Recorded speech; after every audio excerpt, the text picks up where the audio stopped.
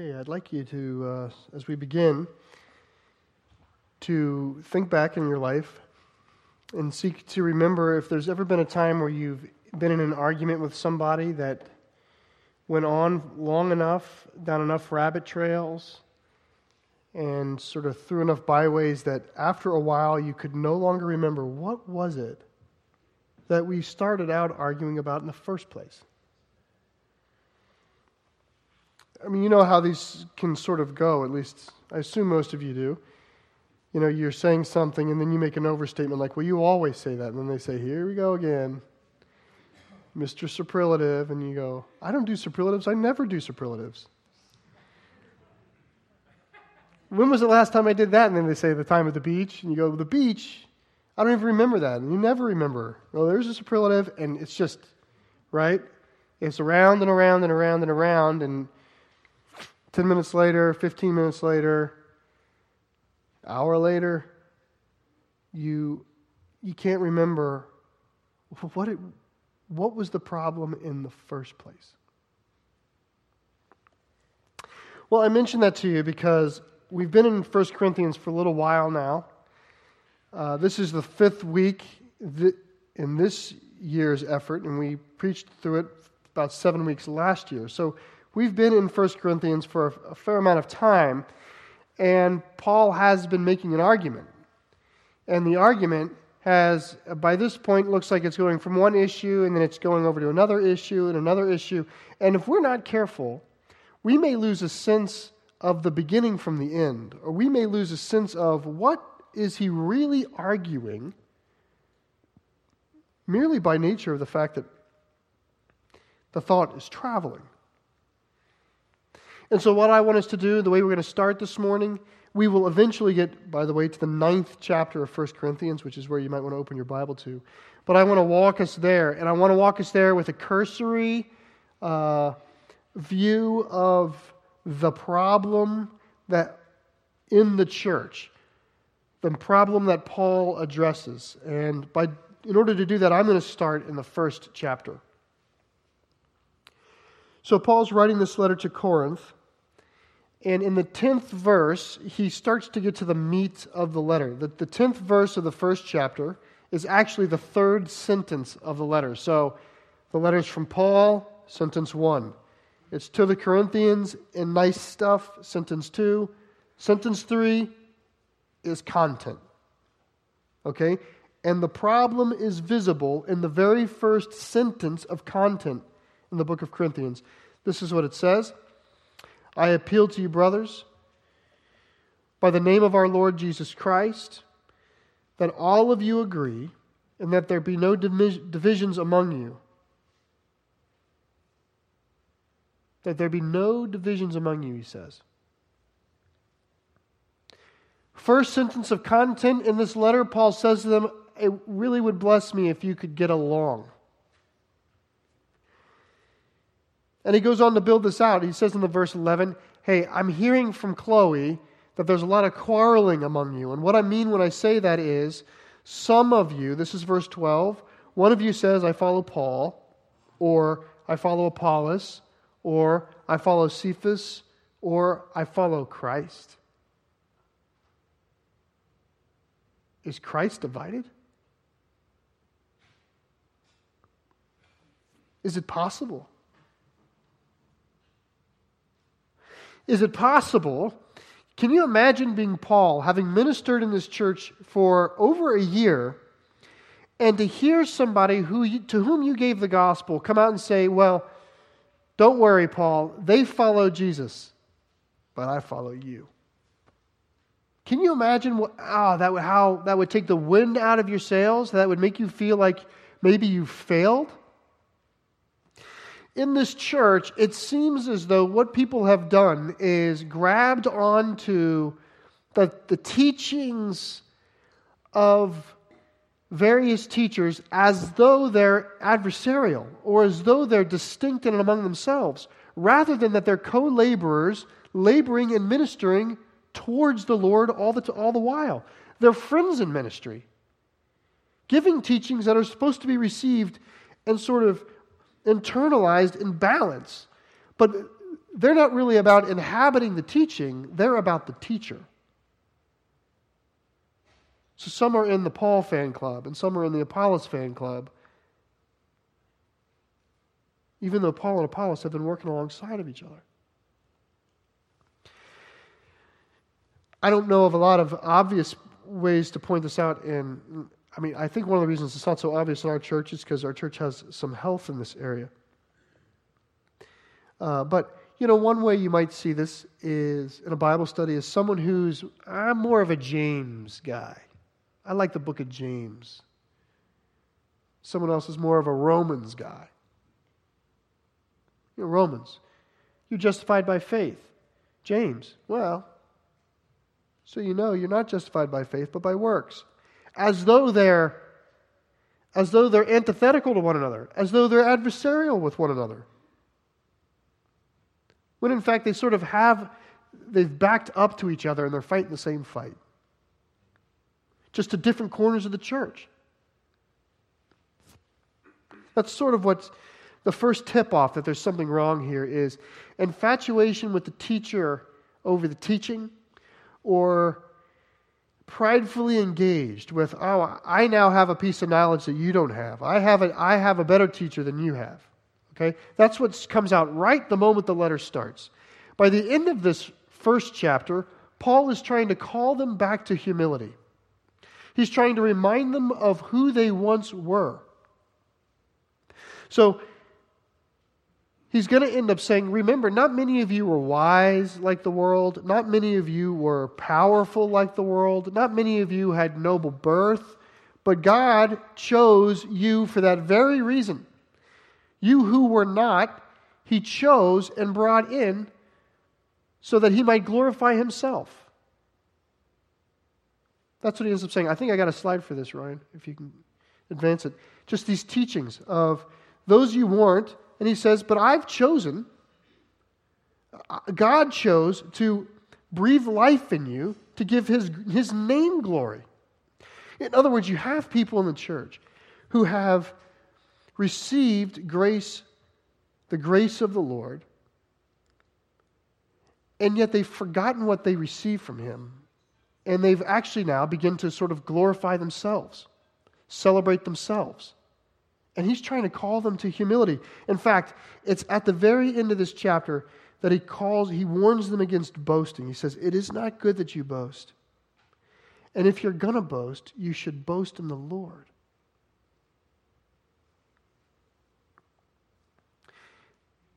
There's division in this church, and there's boasting in this church. Hold on to the word boast. It's going to show up again and again. That's the very first chapter. This is the third chapter, just to show you how the argument continues. In the third chapter, Paul says this right in the beginning. He says, I, brothers, could not address you as spiritual people, but as people of the flesh, as infants in Christ. He's saying, I wish we could dialogue as though you were living in the Spirit, but I can't do that because you're not living like you're living in the Spirit. In fact, in verse 3, he says, because you're still of the flesh. For while there is jealousy and strife among you, one of you is saying, I follow Paul, and another following Apollos. There's jealousy and strife that's been building up. And it's in these factions of who do you belong to. And Paul goes on to say, what then? He's trying to defend his work, and he's saying, what is Paul and what is Apollos? We're nothing but servants. He doesn't say who is Paul and who's Apollos. He says, what are we? We're nothing but servants. We're simply trying to serve the Lord. In fact, he talks about their cooperation. He says, I planted, Apollos watered.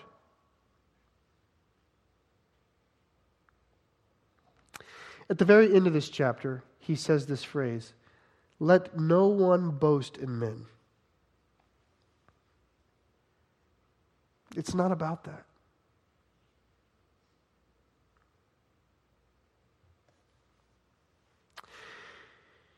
You have the situation where Paul and Apollos, they're giving their lives away. because of the goodness and the greatness of God.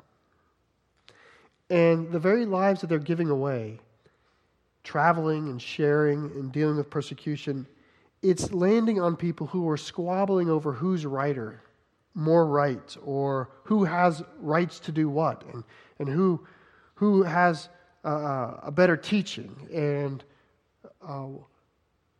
well, this teacher authorizes us to do this, doesn't he? It's all of this labor from these godly ministers is falling on people who are sort of using it the wrong way. This is how the 4th chapter deals with it. This is chapter 4, verse 6. He says, I've applied all these things to myself and to Apollos for your benefit, brothers, that you may learn by us. And his goal is that none of you would be puffed up in favor of one against another. Do you see that? Puffed up deals with boasting. One against another deals with division. This is the problem. Here's the big idea. Here's how I might say, I might summarize the problem in this church. This church has a people who are using the gospel to their own ends, as opposed to being used by the gospel for God's ends. Okay? It's a group of people who are manipulating the teachings of God to take for themselves, rather than being sort of taken over by the implications of the gospel. They're using the gospel, or they're using the teachings to advance their position, or advance their statement, or advance their desire, or what they think is rightfully theirs. It's a church that's very much driven by, what do I have a right to? What am I allowed to do? What am I authorized to do?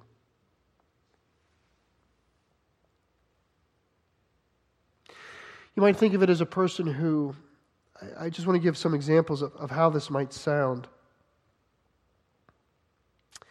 I mean, I have, in counseling, been confronted with someone who says, well, doesn't the Lord want me to be happy? Don't I have a right to be happy? Okay? You might say this is a church full of that.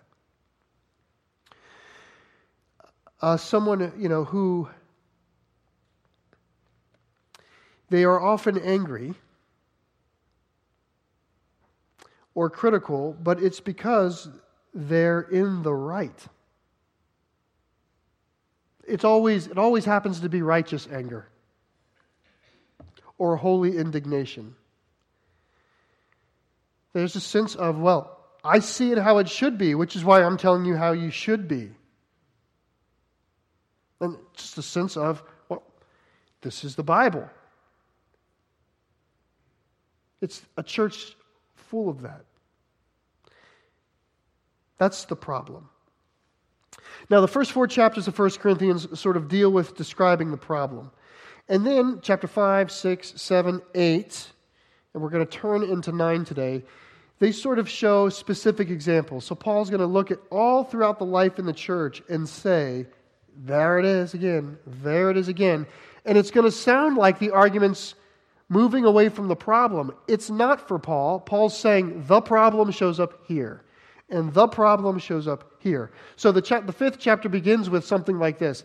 It's actually reported that there is sexual immorality taking place among you, the kind of which the Gentile community would not even accept.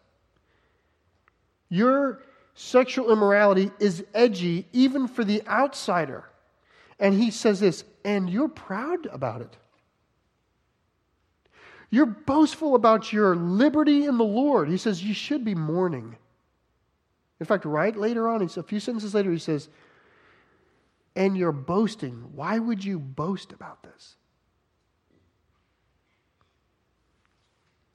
Later on in the next chapter, he begins with this one. And I hear another thing. I hear that one brother is taking another brother to court. He says there's a squabble or a dispute between you, and you're taking it to the court, and you're actually adjudicating your case outside of the church, in the public square. He says, it blows my mind. He doesn't say that. He means that. He says already this is a moral failure. And suggests, hypothetically, why not just be cheated? Why not endure the injustice? In other words, you care so much about what is rightfully yours and the things that you have the right to have that you are shipwrecking this fellowship. And you're shipwrecking your relationship with one another. And it's happening beneath the eyes of God. If it were me, I'd be cheated. I would just accept the cheat, he says. Why not just endure the injustice? In fact, he follows this with, don't you remember who you once were? He sees their pride, and he tries to bring them back to who they were. Don't you remember who you were? Some of you were idolaters, drunkards, liars, thieves, sexually immoral, homosexuals, all these sorts of things. He gives this long list, and he says, such were some of you, but you've been washed, you've been sanctified, you've been justified by our faith in our Lord Jesus Christ. Remember who you were. And then the next thing that comes up, chapter 6, later on in chapter 6, don't I have a right to do what I want with my own body? It's almost as though he's responding to a question in a letter. They quote, everything is permissible. My spirit is with the Lord, but my body's on earth. Can't I just do what my body wants? My body has needs. Food for the stomach and stomach for food. And he says, your body is not your own.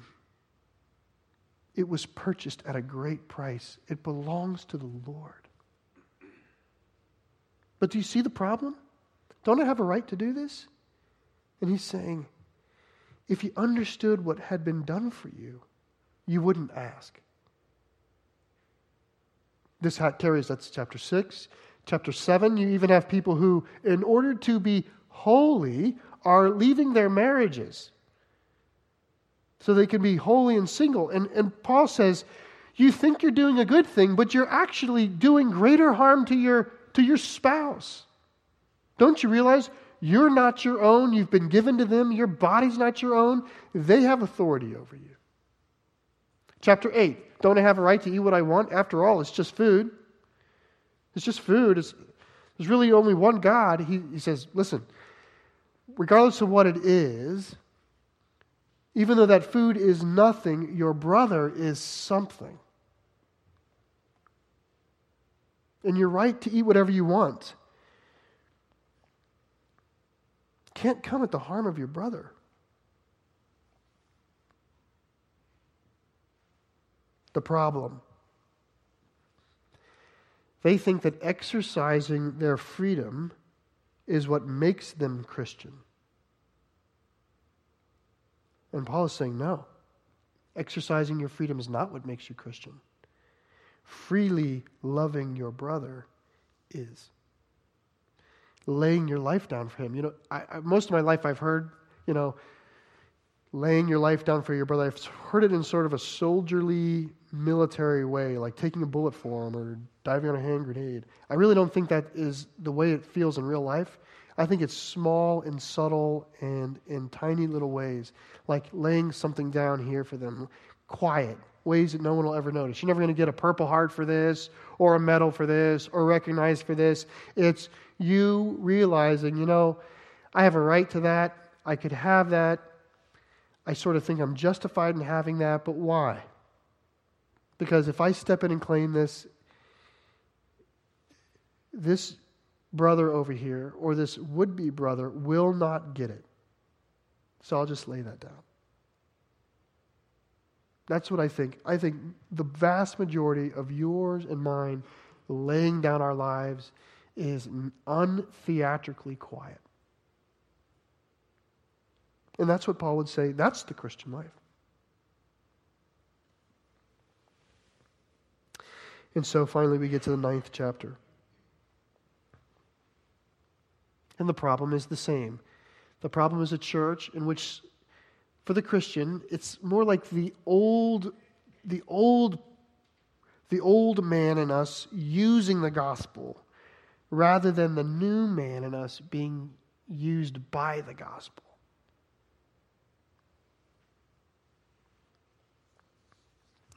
You might think of it this way, that in this church, they're still behaving as though they're slaves trying to enjoy, using Jesus to gain freedom.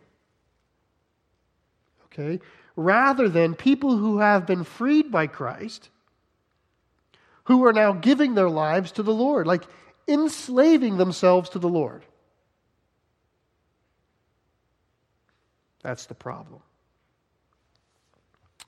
And it's with that we turn to the 9th chapter. And the reason I wanted to take that all the way here is because as we get into the 9th chapter, he's coming back to the deeper problem. So he's leaving issues and he's bringing us back to the heart of the problem. In fact, the very last sentence of chapter 8, he makes a switch. So in chapter 8, he's talking about what they're able to do. But in the very last sentence, it makes it first person singular. He says, if food makes my brother stumble, I'll never eat meat, lest I make my brother stumble. In other words, if eating meat is going to make him stumble, I'll give up meat. I'll never eat meat again. I don't need that freedom. And he heads into 9. Now, there are going to be a lot of... This is a highly rhetorical portion of his letter, okay? So this is where he's dropping it on them, so to speak. And he's going to ask a bunch of questions, actually almost 16 questions about. He's going to be asking. All of the answers are assumed. So he's not asking a single hard question, okay? If you're taking a test, even right now, just write yes and you'll get 100% on this quiz, okay? The answers are so obvious because he's charging the argument, okay? So you have all these people who go, I have a right to things. I have a right to this. I have a biblical right to this. This food is biblically neutral. There's nothing about this food. By golly, because of Jesus Christ, I can eat this meat. Okay? That's the argument he's dealing with. To which he says in chapter 9, I'm just going to walk verses. Am I not free? Am I not an apostle? Have I not seen Jesus our Lord? Are not you my workmanship in the Lord?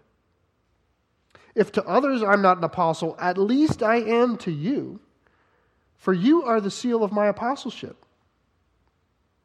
So he's saying to a group of people who are caught up with their rights and their needs and what they ought to have, he says, well, listen, if you have a right to stuff, let's talk about my rights for a second. I'm free, right? And in fact, not only am I free, I'm an apostle. I've seen the Lord Jesus. I was called by Jesus. And for those people who still think, well, Apollos maybe, but you, he says, even if not everybody there thinks I'm an apostle, the church should acknowledge my apostleship because the only reason there is a church in Corinth is because I came. If you're a real church, then I'm a real apostle, is what he's saying.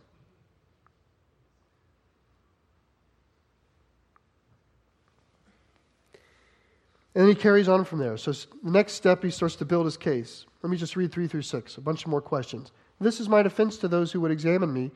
Do we have the right to eat and drink? He's talking about him and Barnabas. Do we not have the right to eat and drink?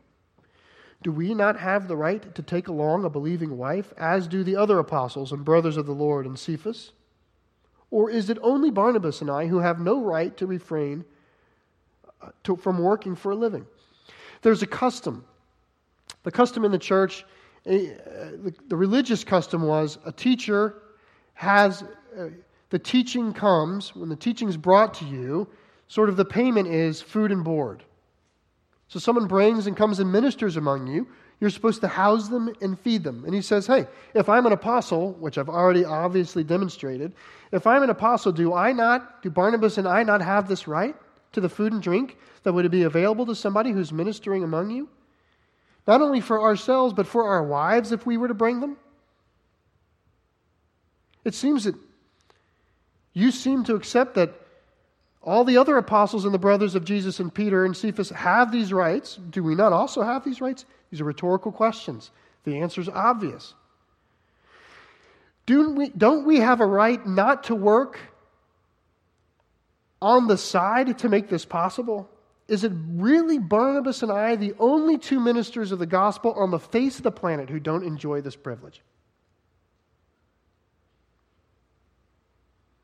To which you might think at this point, someone would say, well, yeah, you have that right, but you don't take it. And he would say, yeah, hold on to that. I'm coming to that. And now he's going to say, not only do I have this right by virtue of the fact that I'm an apostle and its customary treatment of those who minister among you, but I have this right based on natural law. Look at verse 7. Who serves as a soldier at his own expense, right? What soldier pays himself to go to battle? Or, who plants a vineyard without eating of its fruit? Or, who tends a flock without getting some milk? He's saying everywhere else in the world that you look, everywhere else, you assume when someone's laboring, they have due recompense. They are reimbursed for their labor. Everywhere else in the secular realm, you look across the marketplace and you say, someone labors, they get paid. And then you say, within the fellowship, the custom has been those who minister get paid. And we all acknowledge that, particularly for apostles. I'm an apostle, aren't I? That's his path right now. But he's not done yet. There's more. He's going to say it's not just natural law, it's biblical. Look at verse 8. Do I say these things on human authority? Does not the law say the same?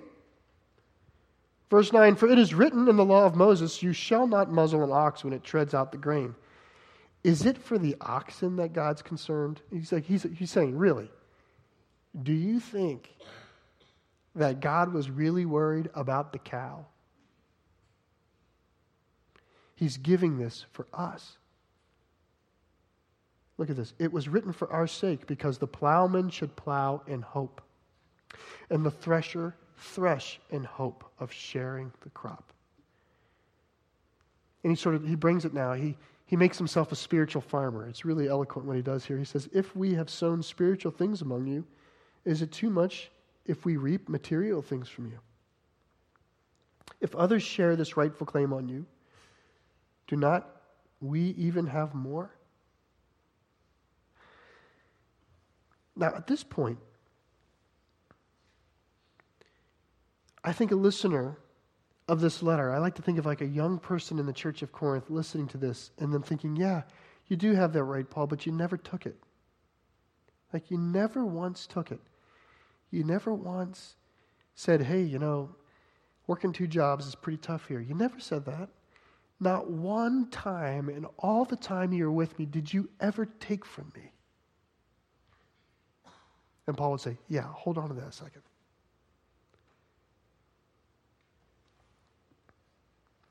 Let me read through 14. Nevertheless, we have not made use of this right, but we endure anything rather than to put an obstacle in the way of the gospel of Christ. Now that's the thought. But he's even going to back it up with one more argument, one more sort of, and another thing, right? Do you not know that those who are employed in the temple service get their food from the temple? And those who serve at the altar share in the sacrificial offerings?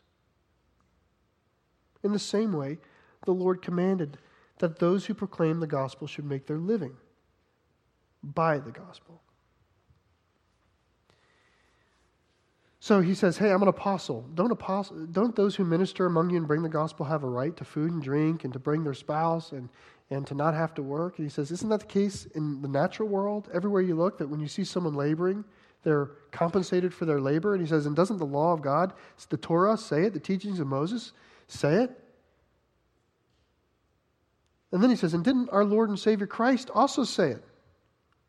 Like, look at the way of the priesthood, first of all, in the picture of Scripture, but Christ himself is the one who said, to the worker is due his wages. When he was sending out the 12 and sending out the 72, he said, hey, don't take a lot of money with you.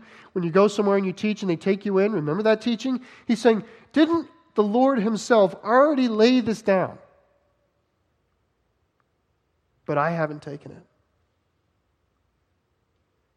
Never once did I take from you.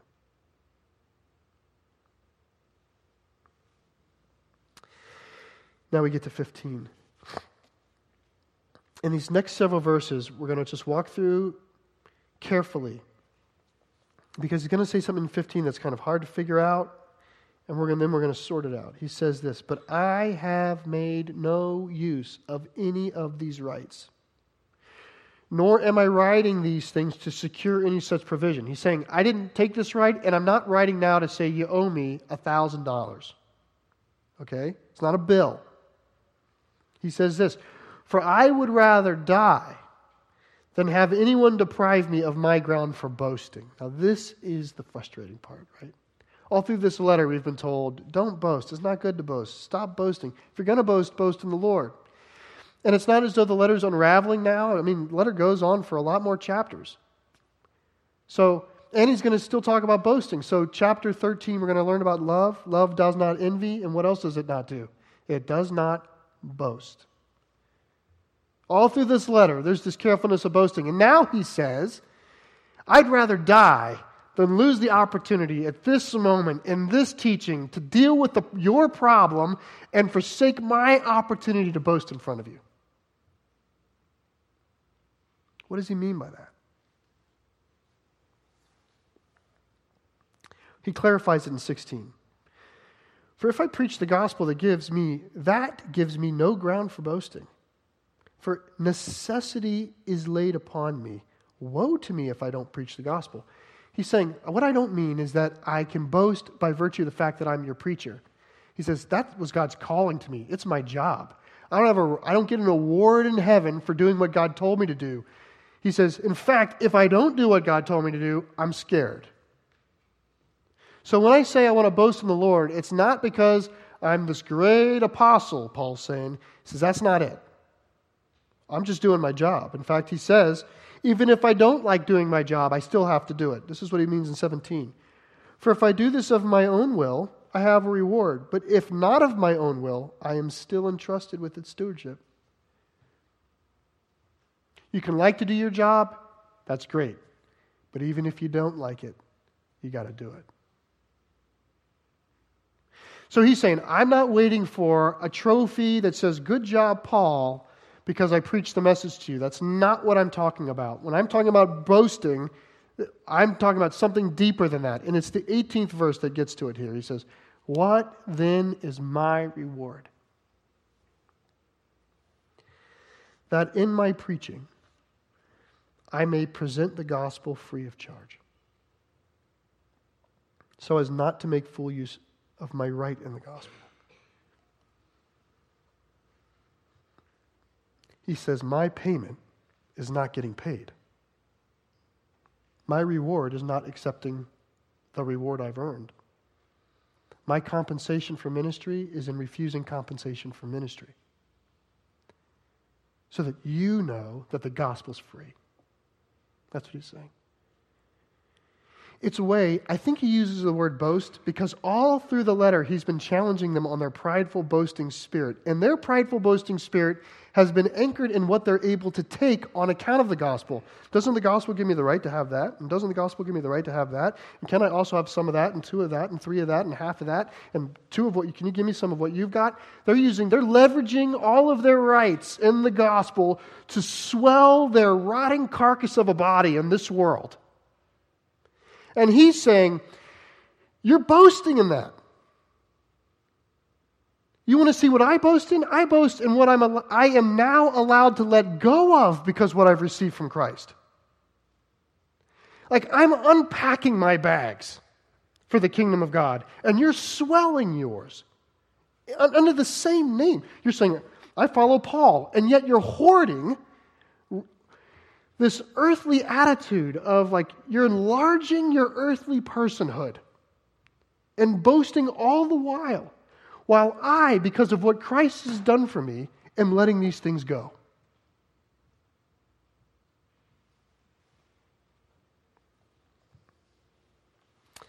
Let's just ask how this might be us. Let's close with these thoughts. How might this be us?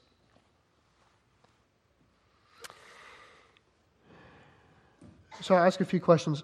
Is there some right that you have that God might want you to scrutinize a little bit? You know, something that you know you're due more love in your marriage. You're due more respect at work or by your children. You're due, you have a right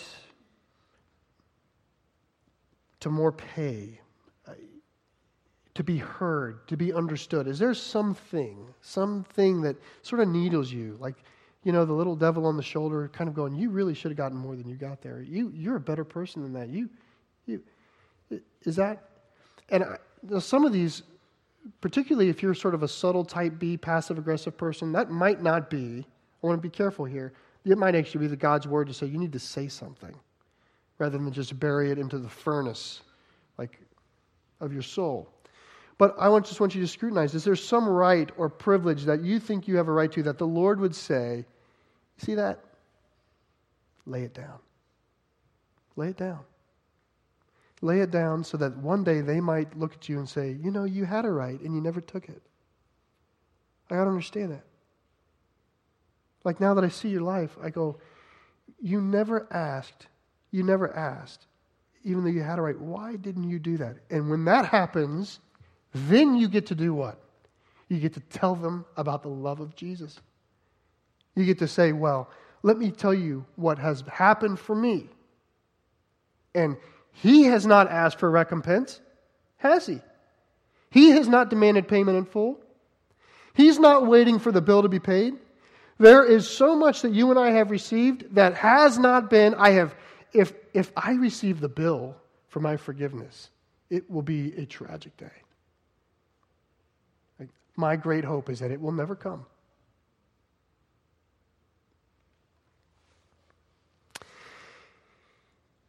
I think we do this naturally as parents. Those of you who understand parenting know this.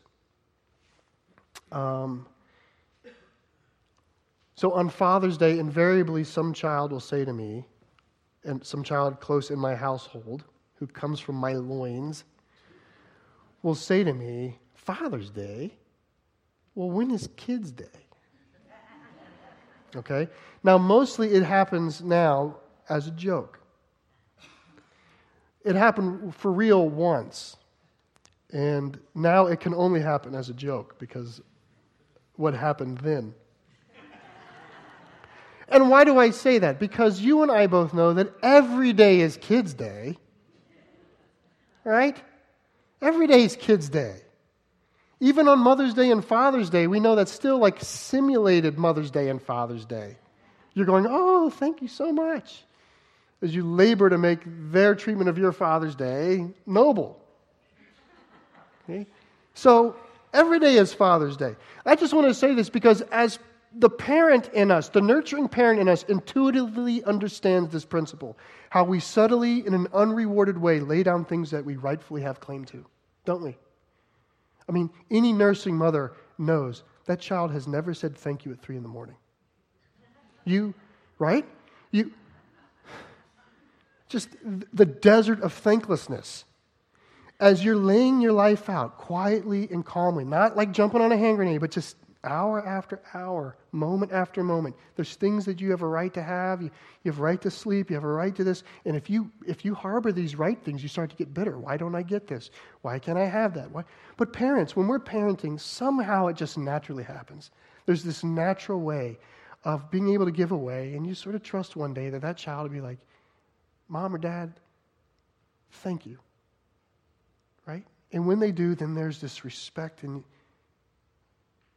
this friendship. I think we do that naturally as parents. I don't think we do it naturally as people. I think to brothers and sisters, we don't behave that way naturally. To would-be brothers and sisters, we don't behave that way naturally.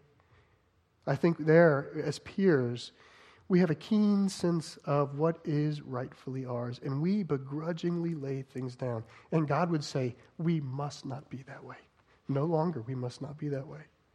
Because one day, we long that people will say, you know what? You could have had it and you didn't. Why not? And then we tell of Him. Let's pray. Heavenly Father, make us this way, we pray. We need your help. How can we come to you in prayer, Lord, without feeling the need for help, Lord? And so we trust when we pray to you that you are the great answerer of prayer. And we We feel that when we come to a Father and ask for a good thing, that the answers are yes in Christ. So, Lord, we come to you not because we have a right to, but because through your great mercy you've invited us. And we ask you for a good thing. Lord, may we not be users of the gospel, but fully used up by it. May we not take for our holy selves, Lord, but rather be taken over. May we do for brothers and sisters and people what a parent does for a child. Help us, Lord, in Jesus' name. Amen.